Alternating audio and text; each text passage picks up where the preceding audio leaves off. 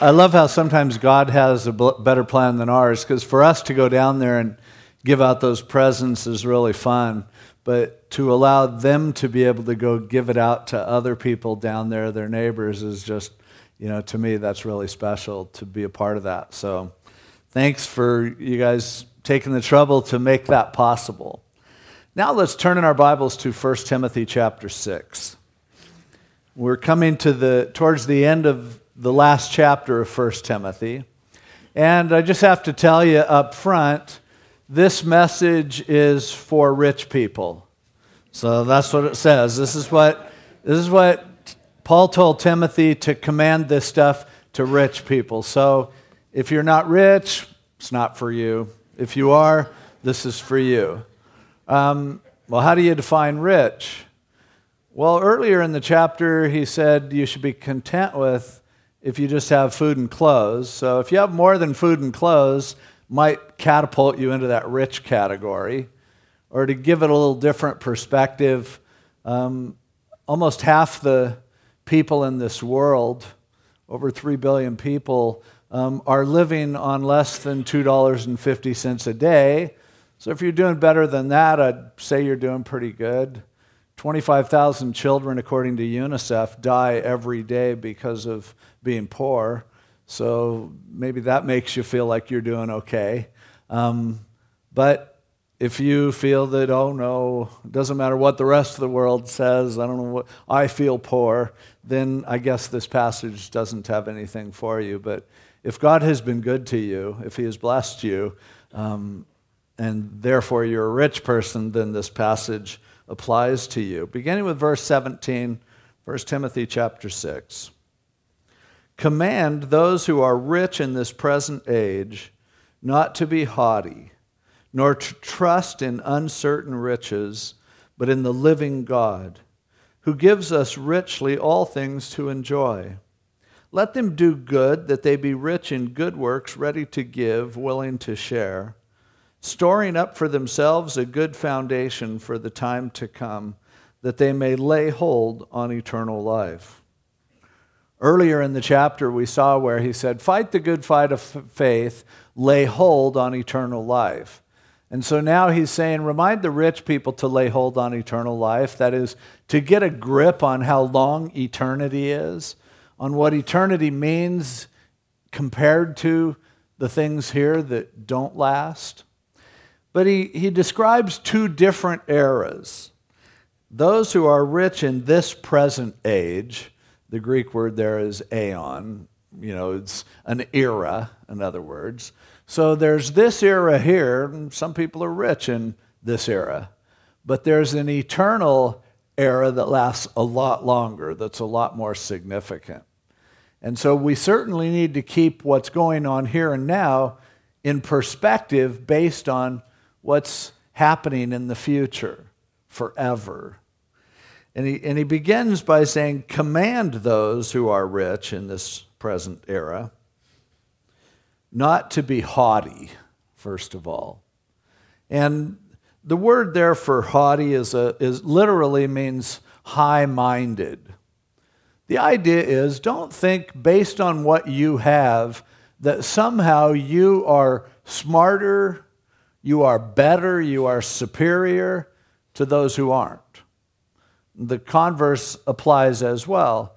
Don't think that based on what you don't have, somehow that you don't have it together or you're not worth as much. The scriptures remind us constantly to not be partial, to not be respecters of persons. And so he's starting off by telling people who are well off to get off their high horse, to stop having an image of yourself based on how much you have, based on what you've accomplished. And it's not because he wants to burst our balloon. It's not because he wants to say, oh, you think you're really something. Boom, no, you're not. Get off your high horse, quit being arrogant, don't be haughty. But he's actually being considerate of the fact that if you're having a high opinion based on what you have, he's going to point out what you have can be very temporary. And so don't start drawing major conclusions based on what you have. Don't allow the things of this world to define who you are, to define what you're worth. Don't be high-minded. Don't elevate yourself because of what you have. Don't look down on others who may not have what you have. And it's a good reminder. But he says, nor to trust. And that word isn't the normal word for trust, which would be the same word for faith. This is a word that refers specifically to your expectations, what you're counting on. Don't expect based on uncertain riches, but in the living God. Riches are certainly uncertain. You just cannot, you can count them, but you can't count on them. Now, this is something that over the last few years has become very graphically demonstrated to the entire world, to all of us. There are very few people here who probably didn't take a hit over the last few years in terms of what you possess. If it wasn't actual concrete numbers on paper in your IRA or in your bank account, certainly the illusory number of what people used to be willing to pay for your house, and compared to what they would be willing to pay for it now, you're seeing things shrinking before your very eyes. And for many people, that which they were expecting, that which they were counting on, that which was their nest egg for the future, which they were counting on retiring on, the money that you had already kind of spent in your own head, all of a sudden you realize, poof, a lot of that's gone. And you go, well, maybe I'm rich, but I'm not as rich as I used to be. And he says, don't count on things like that. They are uncertain. They are things that shouldn't be depended on. You should have never been depending on them in the first place. And actually, I think that by God allowing us to go into this recession or depression or whatever you want to call it, he did us a huge favor. And for some of us, it was a bigger favor than others, depending on what your perspective has been. But it was God giving us a reminder of what we should have known all along. Don't count on that stuff to support you, to bail you out, to pay for your future, to provide for you in the way in which you've become accustomed. See, we should have never done that. This scripture was around long before this recession. And things that decay and that people steal and things that don't last are never the kind of things that we should be counting on, that we should be expecting that they will prop us up. The option, he says, how about a living God? Now, you might be going, it's easy for you to say, but my whole savings were wiped out. And I don't even understand why. I know it has to do with somebody's greed somewhere, and a lot of people got these huge bonuses, and people made loans they shouldn't have, and then they took it predatory this and that, but I don't even get it. I don't understand why it's happened. Well, do you understand this? God is still alive. He hasn't taken a hit. God hasn't been freaking out as he looks at his portfolio. He hasn't been going, oh no, what am I going to do about, I need to bail everyone out. God doesn't need a stimulus package because he's alive. And he lasts forever, and he created everything. And so really, it's easy to see it when you start to lose it. And you can either fall apart based on what you're losing, or you can go, you know what, this is a beautiful reminder of the fact that I still have what really matters. I still have God who's alive. The other stuff, it was going to go when I go.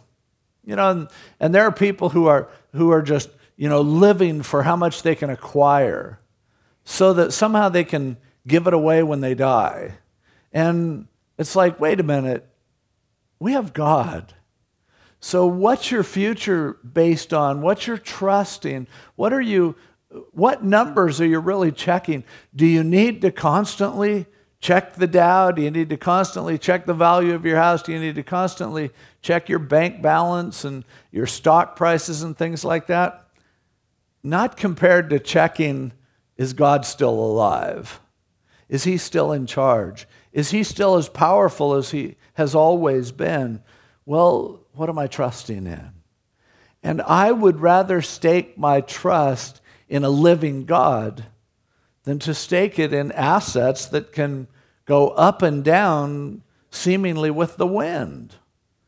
And it happens. And for a speculative investor, volatility is always considered to be a plus, because every time there's volatility, there's an option of taking options on betting basically whether it's going to go up or down.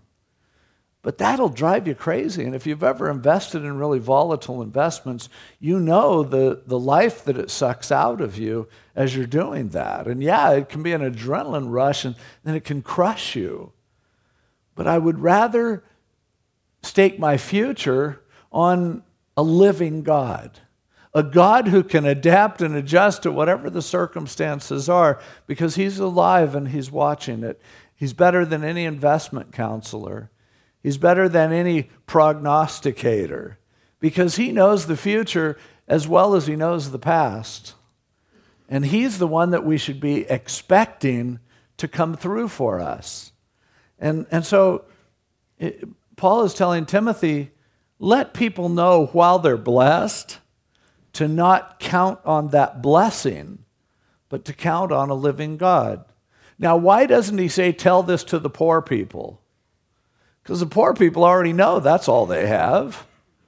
Poor people aren't expecting anything except, God, will you provide my daily bread? Will you help me to get through this day? Poor people have a significant advantage in that respect. But rich people have even a more important obligation to learn this, because it's going to be rich people who are crushed when they lose what they have. And so he says, while you still have something, let go of it. Decide that that's not something that you are going to count on, but instead trust in a living God. Make him your retirement program. Make him what you check every morning when you get up to see what you're worth. You are worth what a living God paid for you, the life of his Son. And that makes your portfolio look pretty good, no matter what else is going on in it. But there's a reality to material things, and we certainly have a need for them and an appreciation for them. And God doesn't just say, give away everything that you have. Just let go of all of it. You should feel guilty because you're well off.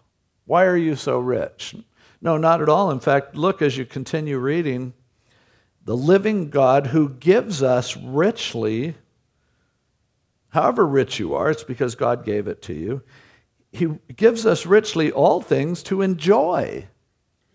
That's kind of surprising. That's not a very religious sounding, politically correct statement, especially when you realize that the Greek word there for enjoy isn't just the word that means enjoy. It's a word that's accentuated, and really a better translation would be, he has given you all things to fully enjoy, to really enjoy, is the idea. Now, how does that work? Well, if you are trusting in what you have, you'll never really enjoy what you have. And that's sad. And the fact that we have more than we need isn't something that we should feel guilty about or sorry for. We should give it all away. We shouldn't look and go, ooh, other people are poor and I'm not. Bummer for me. It's terrible. I think I should just give everything that I have to them. Now, he's going to go on and talk about sharing. But he gets this over with first, because I think some people who are rich, some people who are incredibly rich even, have never learned to even enjoy what they have. They don't understand. No, God gave this to you because he wants you to have a great life. He wants you to feel blessed. He's okay with you appreciating some of the luxuries that he gives you. There are some people who hoard everything that they have. And why? Because they're scared to death that it won't be there in the future. And so ironically, there are these people who live like paupers, although God has blessed them, and then their major accomplishment is they leave this pile of money for their kids to not appreciate, because their kids are They hate the fact that their parents were always into their, being so cheap and saving, and they don't say, boy, I'm glad they saved for us. Instead, typically the kids will just blow the money. It didn't cost them anything. They didn't work for it. And, it's sad that God has given you an opportunity to enjoy life, and sometimes we don't take it out of greed, out of a need to keep the balance high in order to protect our retirement. Now, I'm not suggesting that you should take every last penny that you have and do something that you'll really enjoy. I'm certainly not suggesting, and the Scriptures doesn't say, that God gave you a credit limit so that you can really enjoy life. But what I'm saying is, right off the top, before he even talks about what you do with your excess funds, he says, God gave it to you so that you could really enjoy it. And I think that's important. And I think sometimes being able to enjoy what we have makes a statement about the fact that we don't worship what we have and we're not counting on it. We're not banking on it. I think of people who hoard their money and then they die and it gets given down. And by the time their kids get their money, the kids have usually earned their own money and it doesn't really mean much to them. They didn't get the money when they could have really used it when they were younger. And then I think of people who, for instance, as grandparents, that they go and blow money by taking their grandkids on a trip to Hawaii and staying in a luxury hotel and doing nice things for them, or people who do that with their kids. And you might go, oh, that's so wasteful. No, I think God would say, that was a smart thing to do sometimes. Those memories will be worth so much more than a check that they get after you die.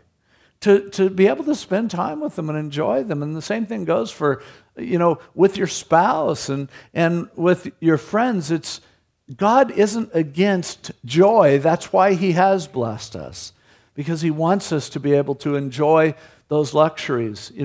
Boy, I'll tell you something. I know I've had several friends over the last few weeks who lost their spouse. And when that happens, you don't ever look back and say, boy, I'm really sorry we had that vacation. I'm really sorry I bought those nice things for her. I'm really sorry that we took time off to enjoy life. No, you just go, man, if I had known it was going to be this short, I would have been a little more free with what I do with what God has given me. So keep that perspective, because that's something that he puts in here.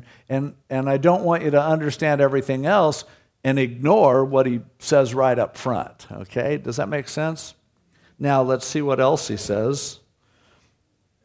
He says, let them, the rich people, do good, that they be rich in good works, ready to give and willing to share. Now, this first part of verse 18, in the English, it really doesn't, and I try not to make it look like, you can't understand, the Bible unless you can read Greek or whatever. But this is one of those examples where they could have done a better job translating it into English, because there's a play on words here in this first part of the sentence that I think it helps us understand it a little better when we see it literally, okay? Now, there's a word that you're probably somewhat familiar with in Greek. It's the word ergon. We have words that are derivatives of it, but the word ergon means work. It refers generally to what you do to earn a living. Now, we have the word ergonomic. Nomos is law and ergon is work, and those are put together, and the idea is something's designed to follow laws that make work function best, and that's where the word ergonomic comes from, okay? So you have that word work. Now, there's a word that means good, that's agathos. That's a normal word for good. But there's another word that's used here, and it's the word kalos, which is something that means, it's translated good a lot of times, but at its essence, it means beautiful. Okay, so look with me at verse 18, and let me give you a little more literal rendering. Let them, instead of do good, read that as work good. Because unfortunately, they didn't put work in here in the English, and that was a mistake, because it is the word ergon, which means work, and the word agathos, which means good. So let them work good, in order that they be rich in good works. Now, that word there, good, isn't the word agathos that's used, in the phrase before. It's the word kalos, which at its essence means beautiful. But it is the word ergon again, which means work. It's put together there in terms of beautiful work. So my literal translation of that first part of verse 18 is this: let them work good so that they will be rich in beautiful work. Okay, you might be going, so what? What's the big difference? Well, God has designed us with not only a capacity, but a desire to work. Working is something that is built into us. It's why the Bible says, if you don't work, you don't eat. Because no one's ever going to be happy if they're not being productive. If they don't have some occupation, if they don't have something that they're doing that is, this is what I am doing. And so even when people are blessed and have a lot and are enjoying fully what they have, he also says, but make sure that you work good. Or a better thing might be that you work well. Okay? And why? So that what you produce becomes the fruit of that work, a beautiful work. And so putting in good effort brings about a beautiful result. Now, let me make that a little clearer with an example of something that's very close to our hearts, because this morning we watched the pictures of the outreach down in Mexico, where we gave the shoe boxes of toys to the people in Mexico, and they were able to give them out and spread the gospel. We wouldn't have had those shoe boxes unless a whole lot of people worked. If you didn't work, you couldn't even afford to buy the boxes or the shoes that used to be in the boxes, and to buy the toys and the things that you put in the box. And so that involves work. Actually taking the time to go get them, put them together, wrap them, label them, decide which sex and which age they're appropriate for, and bring them with you to church. That's work. That's good work. But it didn't stop there, because then there were a group of guys here at the church who stacked those things and sorted them. And then there were some guys who gave of a day to load those things in their vehicles, their own private vehicles with their own gasoline that they paid for by working, and they hauled them down to Mexico. And then they and other people there unloaded them, stacked them, and sorted them. And then people down in Mexico worked to take them to this little village where they had this outreach, and ultimately then little kids get to open them and get their only Christmas present of the year, and they're blessed because of it. A whole lot of what went into that is just good work, good hard work, effort. But what comes out of that is a beautiful work, is something that pays off in a way aesthetically and spiritually and eternally in every other way, in a way that's much bigger than the sum total of all the work that went into it. And so the exhortation here is, decide how you're going to work well so that you can see the result of a beautiful work later. And this is true in so much of what we do.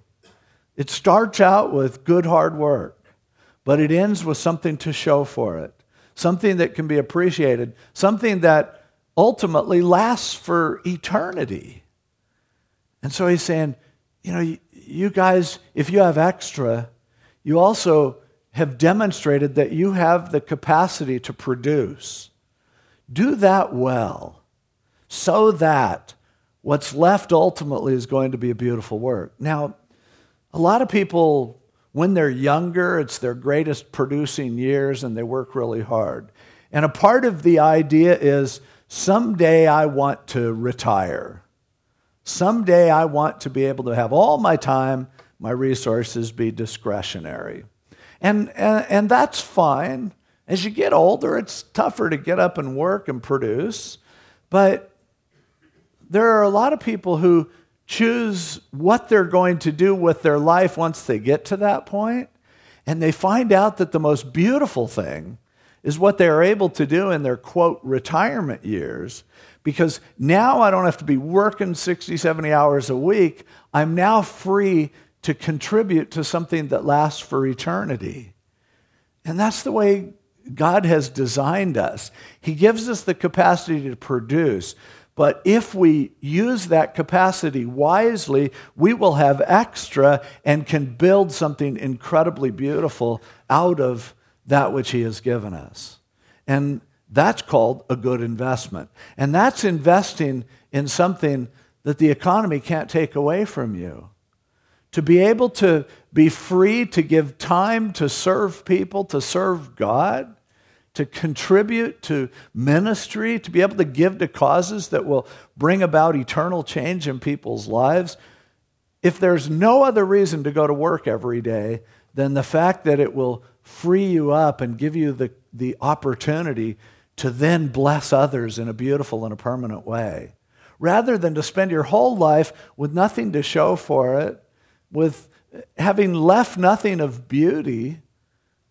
Paul's just telling Timothy, man, tell these people to understand, work well so that you can create a beautiful work, so that you can see something that lasts, that comes out of all that effort. And he says also, ready to give. The idea of being ready to give is not just that you're willing to give, but that you plan for it. That you make decisions to deliberately create extra time, extra resources, so that when there's a need, it's not like, oh man, I'd love to help, but I don't have the time and I don't have the money. Being ready to give is living your life deliberately beneath your means and moving toward creating space in your life enough so that there's some time left over to do something that's going to last. There's nothing worse than to see a need and to have just no way to help. I think of what we've seen this week that's happening in Haiti with the earthquake down there, and just probably hundreds of thousands of people who've lost their lives, bodies stacked in the streets, buildings just crumbled, and just devastation everywhere. And you look at it and go, oh, I wish I could help some way. But right now, you can't even get relief flights in there. You can't get ships in there. It's horrible, and there's nothing that you can do. Except you can start to think, I know there are people who are working on this, and there are a lot of people through Calvary Chapel that are trying to set up and find the most fruitful way to help over there. So what I could do is to begin to set aside some funds so that when the opportunity opens up, I don't have to then make some huge sacrifice or use my grocery money for it. I'm ready because I have some funds set aside that are just for these kinds of emergencies. And in the same way, to create the opportunity for time. I know some people who give their vacation every year to go off on some missions trip. It's a great use of vacation time, by the way. But if you've used up your vacation time, and then some opportunity comes up and you're like, oh man, I wish I could do that, but I can't afford the time, I can't afford the money. Well, maybe God's not calling you to do it, but I know that you know that feeling of sometimes knowing that your heart is to do something, but your schedule and your bank account just doesn't give you the option. And so what he is saying is, when you are living your life and you're blessed, yes, enjoy. Yes, build a work that becomes beautiful, but also save some time and save some money. Be ready so that when the Lord gives you an opportunity and calls you to do it, it's not some major, horrible thing for you to be able to do it. You go, you know what? I've lived beneath my means, and I've saved up some vacation time, and I've worked in such a way that now I'm freed up, and I have some time, maybe a lot of time, free, and it's ready to do something that God gives me an opportunity to do. I am in a position to be able to take off a couple weeks and be able to pay with my own money to be able to go and create an opportunity to make something beautiful happen with the efforts that I have. And so he says, be ready to give. Live your life preparing for some space for some extra. And then the last thing that he says there in verse 18 is willing to share. Koinonikos is the word there that's translated willing to share. It's all one word. It's the word koinonia in the Greek is a word that's often translated fellowship. The word koinos means to have in common. Really what this word means is to be a partner. It's to be willing and expecting and wanting to be a part of joint ventures, to work with others, to see that when others have need, they're your partners. They're someone that you want to be able to share with. And so not only have you prepared the way to be ready to give, but you have also have that mentality that says, what I have is not just for me. What I have is to be shared.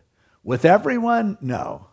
But with those that God links you with those that you're partnering with, as He puts it on your heart, to be able to say, you know what, right now, I can help. I'm in a position to do that. We're in this together. The spirit of true fellowship and koinonia that happens when you just don't spend everything. And when you realize that some of what God has given you is for you to enjoy. But some of what God has given you is for you to help others to enjoy and help others to be blessed.